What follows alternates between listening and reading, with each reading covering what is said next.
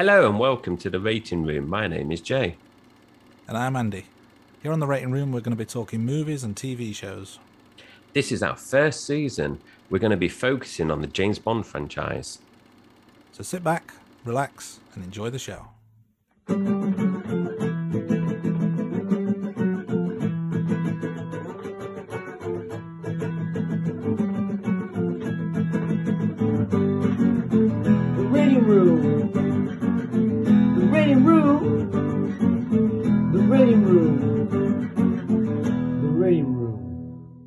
Welcome to our second bonus episode, Bond Girls Are Forever. On today's episode, we're going to talk about the Bond Girls Are Forever documentary that we watched recently. So originally this was released in 2002, but there was a 2012 version that was released which included several extra Bond girls compared to the original. Bond Girls Are Forever is a James Bond documentary focusing on actresses that have played Bond girls throughout the Bond franchise. Maryam d'Abo, who played the role of Cara Milavoy in The Living Daylights, hosts the documentary, and she interviews a number of Bond girls. The documentary was also accompanied by a book from 2003 called Bond Girls Are Forever, The Women of James Bond, written by John Cork and Maryam d'Abo. So, Jay, what we'll do now is we'll just list through the actors who were interviewed through the course of this documentary. So we had Ursula Andress, who played Honey Rider in Dr. No. We have Honor Blackman, who played Pussy Galore in Goldfinger. We had Luciana Paluzzi, who played Fiona Volpe in Thunderball. We also have got Jill St. John, who plays Tiffany Case in Diamonds Are Forever. Jane Seymour, who played Solitaire in Live and Let Die. Then Maud Adams, who played Andrea Anders in The Man with a Golden Gun and also Octopussy. The list continues. We have Lois Chiles, who played Holly Goodhead in Moonraker. Carrie Lowell, who played Pam Bouvier in License to Kill. Michelle Yeoh, who played Wai Lin in Tomorrow Never Dies. We've also got Dame Judi Dench, who plays M in 7 Bond films, plus also appears in a video in Spectre. So you could say, Andy, she appears in 8 Bond films. We've also got Samantha Bond, who played Miss Moneypenny, and Rosamund Pike, who played Miranda Frost. Halle Berry, who played Jinx from Die Another Day, is also included, as is Eva Green, who played Vesper Lind in Casino Royale, and Caterina Marino, who played Solange Demetrios in Casino Royale. We've also got Gemma Arterton, who plays the lovely Strawberry Fields in Quantum of Solace, Berenice Marla, who plays Severine in Skyfall, and another Miss Moneypenny actress, Naomi Harris, in Skyfall, Spectre, and No Time to Die. So quite a comprehensive list, I'd say. Was there anyone missing that you would have liked to have seen in this documentary? There was a few, Andy, and I was comparing our ratings for the Bond girls and thinking, which ones haven't we had that featured in this documentary?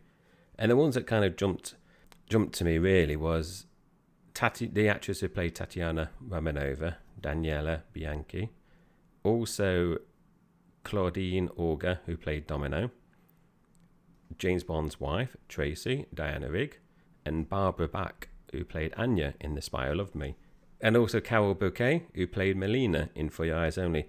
So they're the ones that really jumped out that I would have personally liked to have seen in a documentary. And I think the reasons for those were, I think they're quite important Bond girls in the franchise so far. And I've ranked these ones quite high in my rankings as well. So I would have liked to have seen those ones in the documentary. What about you, Andy? Which ones would you like to have seen in the documentary? So I've gone for a different list just so we don't duplicate, but I've gone for Grace Jones, who played Mayday in A View to a Kill, Famke Janssen, who was Xena Onatopp in GoldenEye, and Denise Richard, who was Dr. Christmas Jones in The World Is Not Enough. And for me, Grace Jones rated very highly on my list. I thought Mayday was a fantastic character. But for Famke and Denise, it was more around their careers outside of Bond, because they've both done various other films and TV shows, so it'd be quite interesting to see how the Bond role affected or enhanced their careers, which will be a theme we'll talk about a little bit later on. And also, honourable mention, Nikki van der Zyl. So that's a name we've mentioned in various episodes, who was was the voice of many Bond girls during the 60s and 70s. So let's get some questions that we also ask on our regular pod. So firstly, Jay, how many times did you reach for your phone when you were watching this? None. And the reason why, Andy, for this is the documentary was just over 40 minutes and the format was quite quick in terms of the interviews, wasn't there? There was no filler really, so it was straight in interviewing the different actors and then it moved on. So I didn't go on my phone because I didn't want to miss any of the interviews really, and I thought it was quite informative and it was interesting. So 0 for me. How about you, Andy? Same, and for similar reasons. I thought, the length of the documentary made it manageable, and the format was quick enough that it felt like it sped along, but also there was enough depth to keep you interested. So, I was fully into this. We're obviously not necessarily rating a whole list of documentaries, and we're not rating this against Bond films, but just as a standalone rating, what would you give this out of 10? I gave this one a solid 6. I did. I thought, well, I'm going to talk about it a bit more later on, but for me, I would have liked to see a bit more to get for it to warrant a higher score from mine. And to be fair, 6 out of 10 is probably on average in terms of my scoring at the moment in our main podcast season. What about you, Andy? I was slightly more generous. I went with 7 out of 10. Really, really good. I really enjoyed it. Like I said, the length was about right. It was somewhat in depth. I think it maybe could have stretched out to an hour, maybe just gone a little bit deeper. And, maybe as well as the interview side of things, more into the history and the research around how the roles came together, or viewpoints about Bond girls from people other than Bond girls. I guess might have just added an extra layer to it, but for the purpose of what the documentary was and how it flowed, I thought it was really, really enjoyable. So 7 out of 10 I think is a good effort. I personally, the question that I would have asked was, I would have asked this to each of the actors: if you couldn't play the Bond girl that you obviously played, which other Bond girl would have you chosen to play? And I thought that'd been quite interesting to see whether there was a common theme in terms of actors wanting to play a particular Bond girl, or did actors stay in the own decade? It would have been. I would have liked to seen that. So, you could have asked, I don't know, say Diana Rigg, if you wasn't playing Tracy, which other Bond girl would have you liked to have played? I thought that would have been quite an interesting question. I would go a slightly different way and say, if you could play opposite any James Bond, which would you play? So, for example, Ursula Andress was obviously with Sean Connery in the very first Bond film, but would she have preferred a Timothy Dalton or a Daniel Craig? So, I guess you can play a little bit fantasy booker, but that might have been an interesting viewpoint to see whether they were with the right Bond. So, Jay, that's what we think of the documentary. What did your wife think of the documentary? So, she did enjoy it. She thought it was interesting to see that the actors had the same view that she has. And also, in terms of the wife comments that she's been feeding in for each of the podcast episodes, were quite consistent in terms of what some of the actors were saying in this documentary. So she's, the missus has also picked up how the Bond girl has kind of developed, and one of the actors mentioned this in the actual documentary, saying that it's gone from a damsel in distress to someone who's more equal to Bond. So I thought that was quite interesting that my wife has picked that up, and this is what's being discussed in the documentary.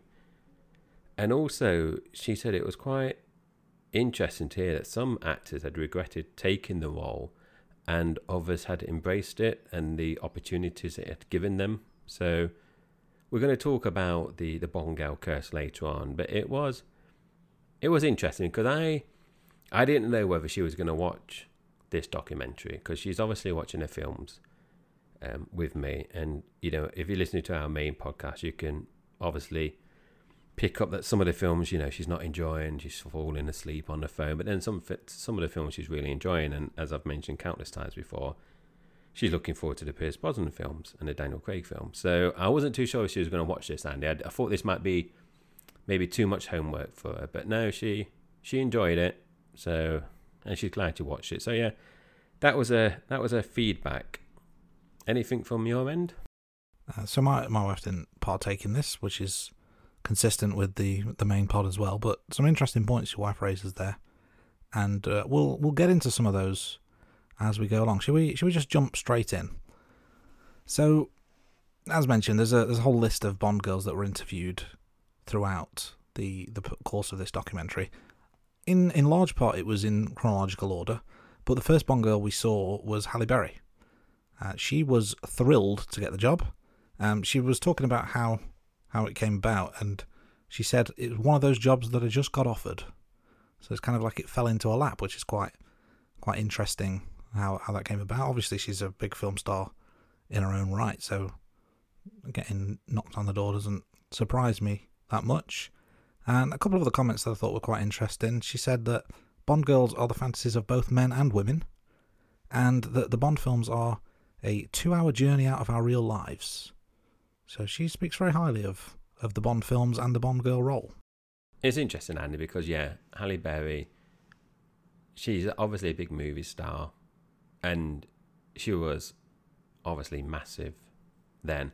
I don't know, would you say she was at the peak of her powers at that point when she did Bond? She doesn't seem to be as many films now, but it's interesting because as a Bond producer, when you look at the Bond girls, and in terms of the ones we've seen already, in terms of what where we are in terms of rewatching them, but also the future films, there's only a few Bond girls that are kind of known before they've taken the Bond girl role, aren't they? So it's interesting that they went for a big name then. Yeah, I know what you mean. And I'm trying to think of that sort of time period. And the films that come to mind are ones like Swordfish and Catwoman, which I think were there or thereabouts, and obviously many, many others she's been in. So you're right, she's not an unknown, and the Bond role kind of made her leap into A-list status. So it's a bit of a different take on the approach. But it was good to hear her positive thoughts about it. We then moved on to Ursula Andress. She described being a Bond girl as being a new kind of woman. Bond girls are strong and determined.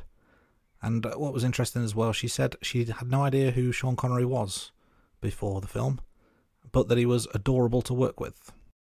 Yeah, some very kind words from Ursula. So it moved on then to Honor Blackman, who obviously played Pussy Galore. And I didn't realise this, Andy, and I don't think we covered it in the episode of Goldfinger. But she said that in this novel, that Pussy Galore was a lesbian in the novel, and that she ends up falling in love with Bond, and this changes her. And she also said it's much more fun to play a bitch, which I think we have discussed before, saying, I'm sure I've discussed it before. If I was in a Bond film, I'd rather play a villain than a goodie. So you do hear actors say that, don't you? Sometimes they never rather play a baddie. They can do a bit more with portraying a villain. I suppose you get a little bit more creative freedom, don't you, with the bad guy role or the bad girl role, in that you don't have to stick to the rules. You can do whatever you please.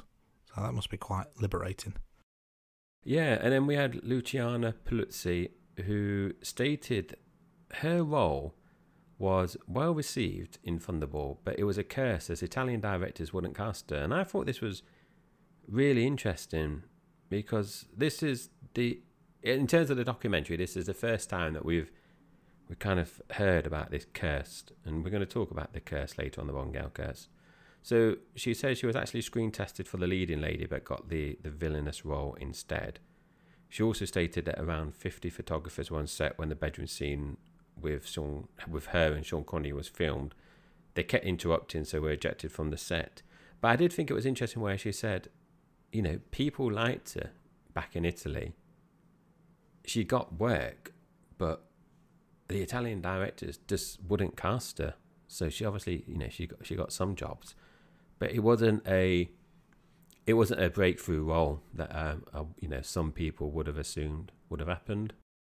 Yeah, it's quite interesting that Italian directors wouldn't cast. I wonder if there was something culturally that in Italy they didn't find it appropriate or attractive. It'd have been good to kind of dig into that a little bit more, because that's an interesting little plot point for the documentary, for lack of a better term. But one person who didn't believe in the Bond girl curse was Jill St. John. She said that Bond girl actors should take charge of their life. And a quote she thought was quite interesting was, "No one wants to give up the mantle of being a Bond girl, and if they say they do, they're lying." So she was very much pro-Bond and pro-Bond girl. And an interesting factoid about the Diamonds Are Forever chase sequence in Vegas, she was actually in the car for those scenes, which I would have thought they would have just used a stunt double for scenes like that, because I'm thinking of the chase scene now, where the car was up on its side going down an alleyway, and then obviously looping around all the casinos as well. So that must have been quite the adventure that she was on. Yeah, luckily she didn't get injured doing that. Absolutely. And another little tidbit was that a lot of the Bond girls during the Roger Moore era needed saving by Bond. And that's a theme we've talked about many times on the main pod as well. So now we've got a few interviews with Bond girls from the Roger Moore era. So we got Jane Seymour, who obviously played Solitaire, and she agreed that it was a bit of a dirty trick, really, where Bond had switched the deck of lovers, so it wasn't a nice thing to do.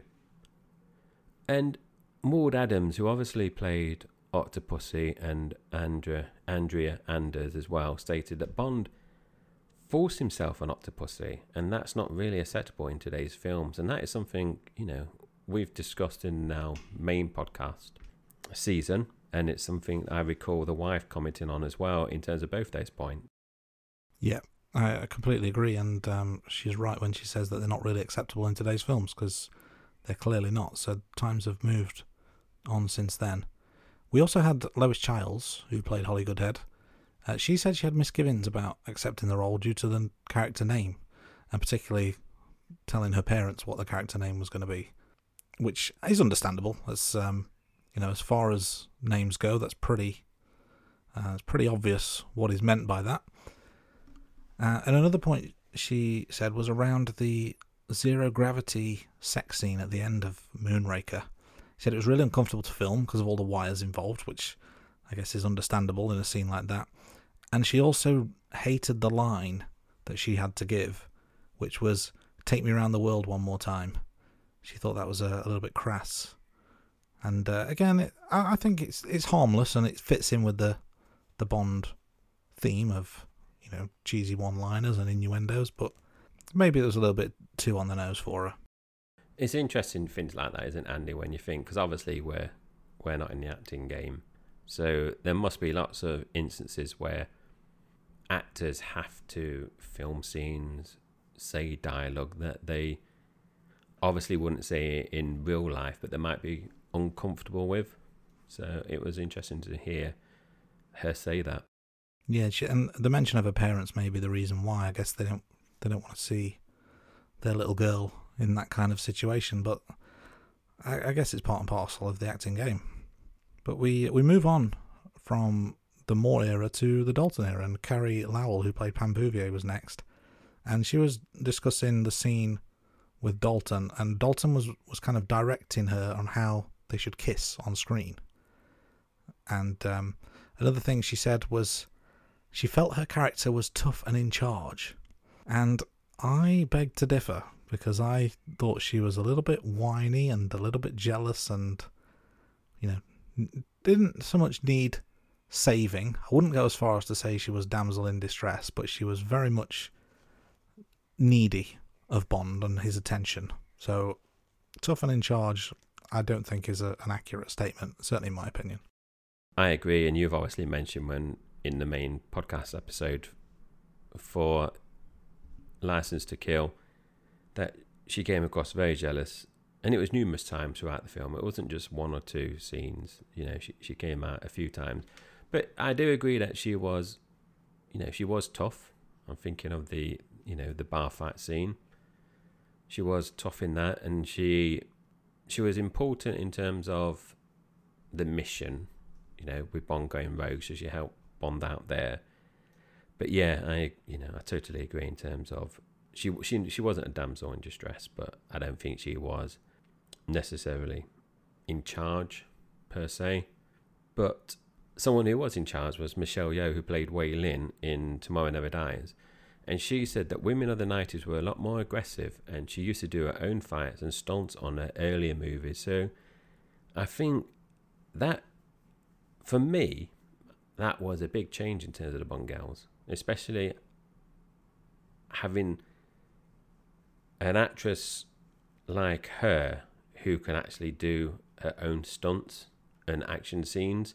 And that must help with a lot of the filming in terms of not relying on stunt doubles as well. So she is definitely a tough cookie.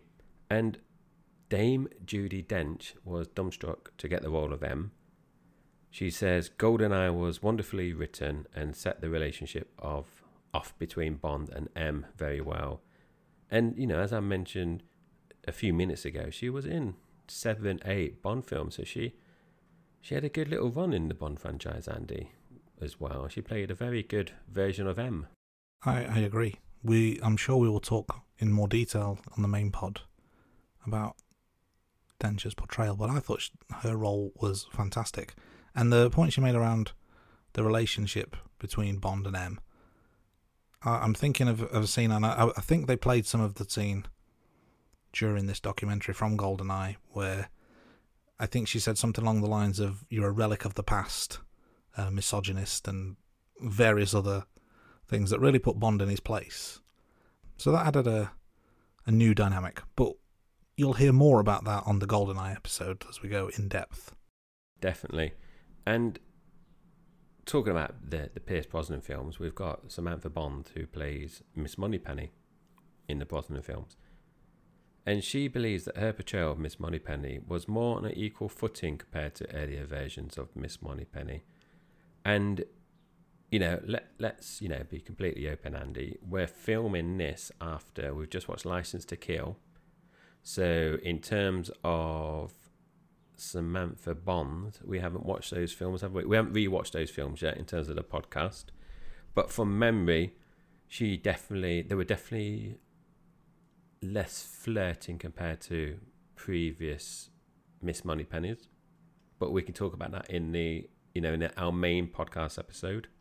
Yeah, I agree. That's my recollection. I guess we'll find out soon enough whether that is accurate or not. Another Bond girl from the Brosnan era was Miranda Frost, who was played by Rosamund Pike.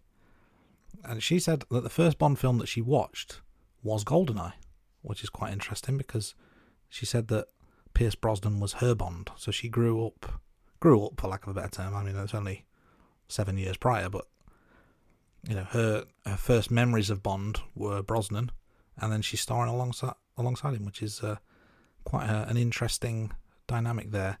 And we'll talk a little bit about this in a minute, but she said that Bond girl sounds sexier than Bond woman. And kind of just going back through the going back through the documentary, there was quite a few differing opinions from the various actors as to whether the correct phrasing is Bond girl or Bond woman. And I wonder, do you have any thoughts on which you prefer, or why this is even a debate? Because surely it's just Bond girl, isn't it? I prefer Bond girl, but I can see why it would make it seem you're talking about someone young, as in a young girl, but Bond woman doesn't really kind of flow, does it? It doesn't really flow off the tongue when you're saying Bond woman. So Bond girl, for me, is definitely sexier. It's one I prefer, but I've been conditioned to it, Andy, because, growing up, it's always been known as Bond girl for me. So I don't know if what's your preference? My preference is Bond girl. It just sounds right. Bond woman, is that more empowering to women? Could be an argument there to say that it is. And is Bond girl somewhat misogynist?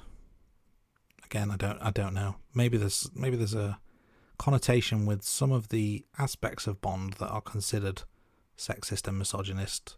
So therefore, there's that parallel. But I'm not sure really. I think Bond girl is the way to go. That's the term that everyone is used to, and I think the kind of the reputation that Bond has shouldn't negate the need for a differing phrasing. I think it's going a little bit too far, in my humble opinion. But if anyone out there agrees or disagrees, feel free to let us know what you feel on social. And to be fair, Andy, I dropped the ball here because I should have asked the missus what she felt, but she hasn't seen the podcast notes and she's not around at the moment. She's in Northumberland, so I can't ask her. But yeah, because obviously we're just two middle-aged men talking about this, and it would have been nice if I got my wife. Maybe I can ask her and then we can drop it in and it would be seamless. Yes. It's interesting that your wife says Bond girl. It's interesting that your wife says Bond woman. Let's carry on. I'm going to leave that in. If I'm editing this episode, I'm leaving that in because that's comedy gold right there. We move on to the Craig era next with the kind of the bonus part of the documentary, or the reimagined part. So there was, obviously, I mentioned earlier, the 2002 version. So then in the 2012 version, Gemma Arterton was one of the actors interviewed. Her character was killed in a very similar way to Jill Masterson in Goldfinger, only this time, instead of gold, it was oil, which was, I thought, quite a nice nod to the Goldfinger death scene. And again, one we'll talk about in more detail on the main pod. Andy, is Strawberry Fields a Beatles song? I believe it is, yes. I wonder if that's what she's named from. That's, where they were inspired. Could well be, yeah. They could have gone with Jude or Penny Lane, or I don't know that many Beatles songs. I don't know. I'm not a fan of the Beatles, so no. It's just I'm named after one, of course. Ringo. I agree, Andy, in terms of the oil replacing the gold, but they, in terms of Daniel Craig films, they do bring back certain aspects, or I can't think of the word, pick out certain things from earlier Bond films or incorporate those bits into the newer Bonds. The last Bond girl that we have is Naomi Harris, and she obviously plays Miss Moneypenny, and she was really nervous about taking a role, and she mentioned a few times where she said she's representing the BAME community, and it was really important to her to be, in terms of that representation in the Bond films. We've obviously had BAME actors in the Bond franchise before, and we've covered those Bond girls when we've had them in the main podcast season. But this is obviously the first time we've got one of the main people in MI6 that is from a BAME community. So she was, like I said, really nervous about that, representing that community. And I thought it was interesting as well, Andy, that a number of actors mention this, but they still get a lot of fan mail. And I can't remember which actor said this, and I don't know if you recall. One of them said, what other film role, they could have taken that would have got that amount of fan mail? Or in words to that effect, where basically she was saying she still gets loads of fan mail now, and she might get fan mail from the other roles that she played, but in terms of the film that she gets most fan mail about, it was all to do with the Bond role. Do you recall which person said that? I don't. Pussy Galore said some bits, didn't she? She did. I don't think that was this quote. It may have Was been. it Jill St. John? It may have been Jill St. John. Yeah. But yeah. But no, it's interesting, Andy, because I don't know if you've ever done fan mail. I never have. But I just wonder, like, you know, in terms of fan mail, is it just basically people, you know, you're just saying, Andy, actually, I've got a question. If, based on the films that we've got to so far, so we've just done License to Kill in terms of the main recording, if you were writing a fan mail, which Bond girl would have you sent it to? It's a choice of two. It would either be Honey Rider or Pussy Galore, i.e. Ursula Andress or Hannah Blackman. And that doesn't necessarily reflect the ratings that we've given those two actresses or those two roles, but they are arguably the two most iconic, famous Bond girls of all, even up to modern day, not just the ones we've seen, maybe of all. Those two probably in a league of their own in that regard. And I'm not going to mention the Bond girl rankings because we don't want to do any spoilers, do we, for people listening on this episode? We don't want to kind of cover where they came in. No, check out the main pod, website, social. You get all the details about the ratings there, but this we thought was a nice accompaniment to what we've talked about so far. So that's kind of the documentary finished, but let's just have a little bit of a deep dive into something that was stated throughout by a number of actors, and that was around this idea of the Bond girl curse. So we looked into that a little bit more for this episode. So Lynn Holly Johnson was quoted in 1999 as saying, "My agent told me, if you take that role, you'll never work again. But what movie could you do that they'd still be interviewing you for 20 years later?" I think that's a valid point, and it kind of links back to the fan mail thing, really, doesn't it, Andy? In terms of, you know, she's portrayed a Bond girl in one film, and she's being interviewed about it 20 years later. It says something about it. She might have not, you know, we've obviously talked about Lynn Holly Johnson in our past, you know, for Your Eyes Only podcast episode, and I think it's a very valid point. And another point, Andy, in terms of a lot of the actors that have played a Bond girl are relatively unknown, and I kind of touched on this earlier in the bonus episode. So there's only a small number of Bond girls that have actually been portrayed by people that are well known or successful actors.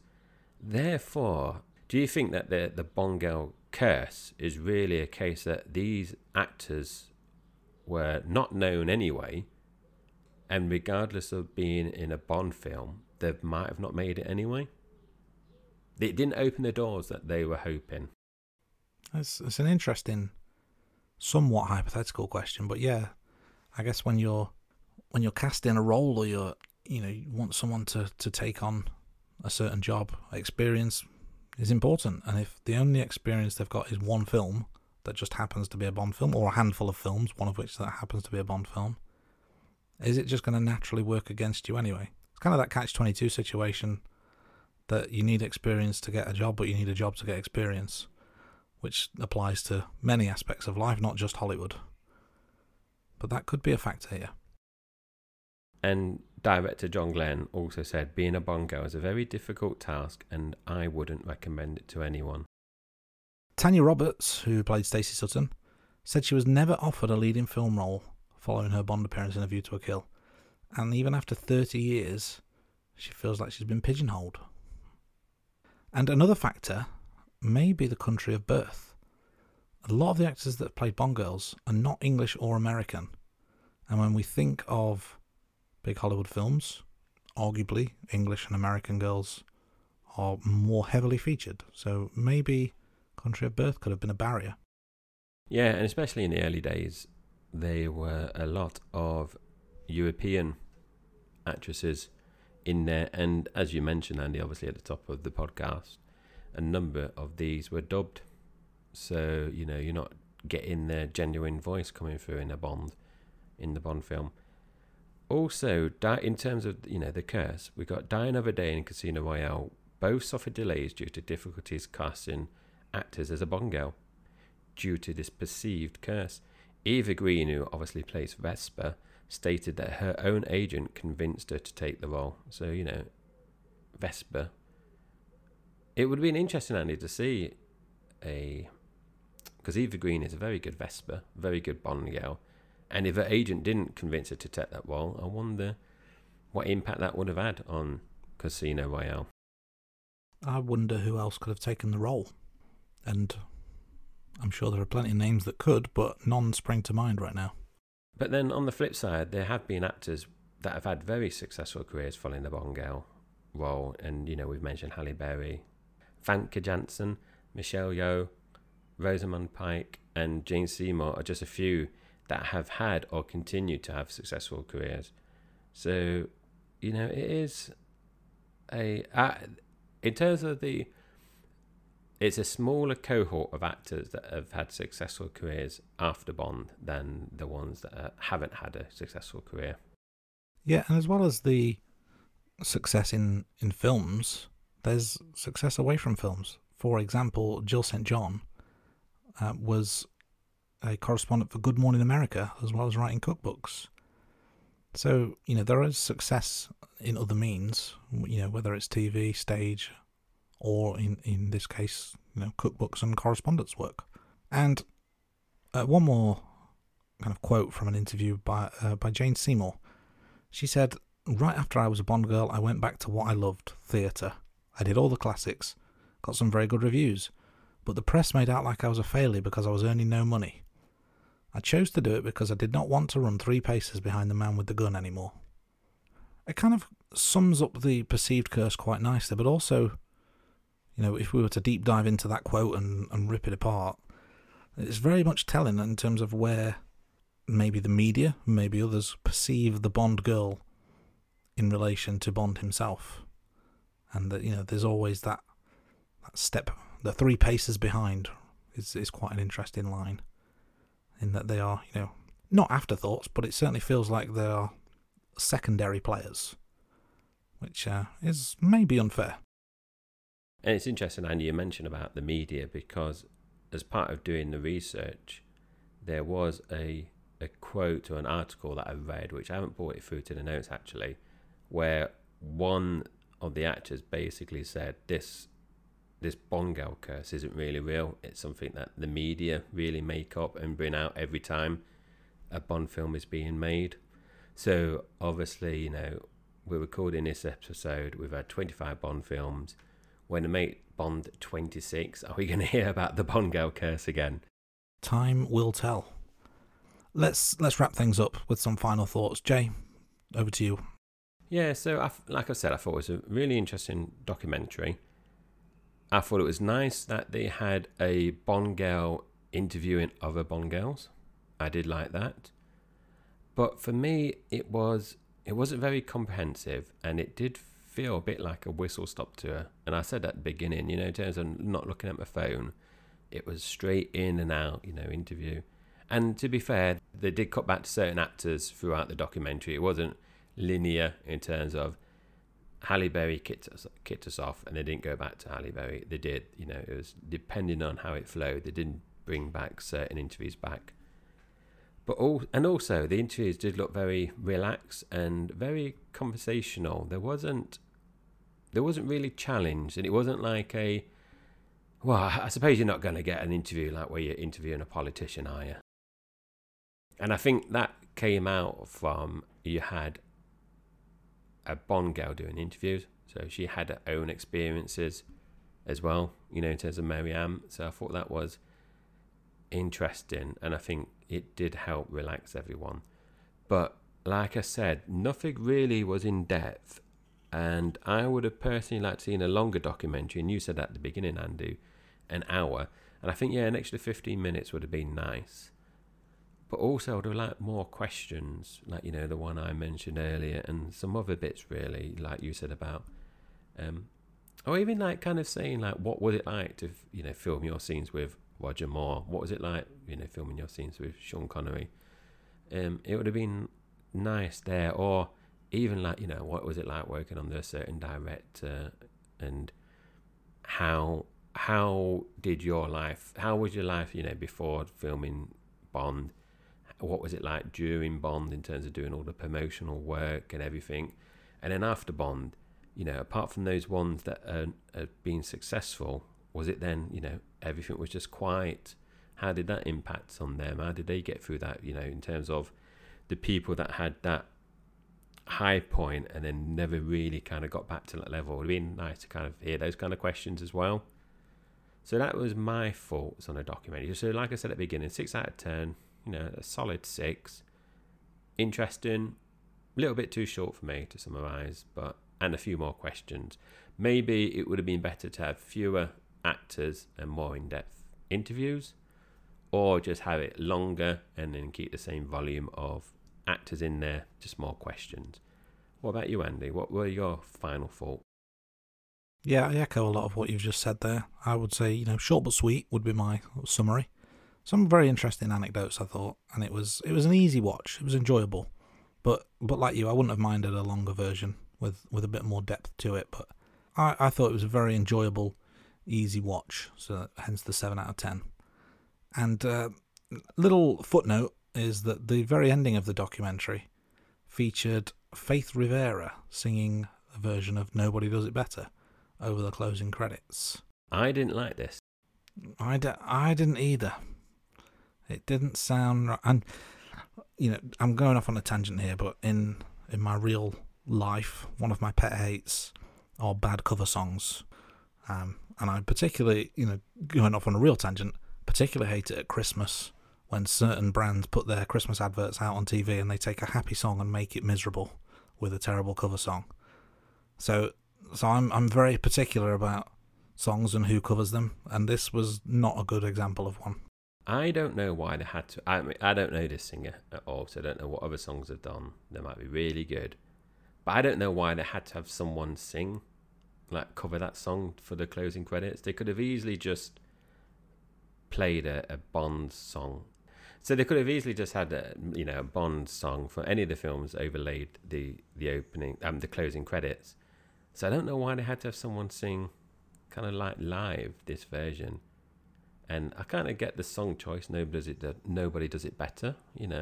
Bond girls is saying, Bond girls are famous. The iconic. So I can kind of get the song choice. But yeah, it was a bit of a weird ending, and I didn't like that cover version at all, Andy. So I totally agree with what you said. Is there anything else that we want to discuss before we sign off? I think that probably does it for this episode. Obviously check out our main pods for more in-depth analysis of each of the films and the Bond girls within them. But I think that was it was a whistle-stop tour of our own, I guess, of the whistle-stop tour documentary. But a nice accompaniment to our viewing of the Bond films. So this was a nice adjacent. Well, that's this week's episode done. We hope you enjoyed it. Special thanks to the band Sugar Tongue for the theme tune to The Rating Room. You can find them on all the usual social media channels, and be sure to check out their song The System, available now on Spotify. You can find and message us on Twitter, Facebook, TikTok and Instagram by searching The Rating Room. You'll find all our social media links on our website, theratingroom.com, and subscribe to our YouTube channel, or feel free to drop us an email at theratingroom@gmail.com. Goodbye, thanks for listening, and we'll see you next week, right here on The Rating Room. The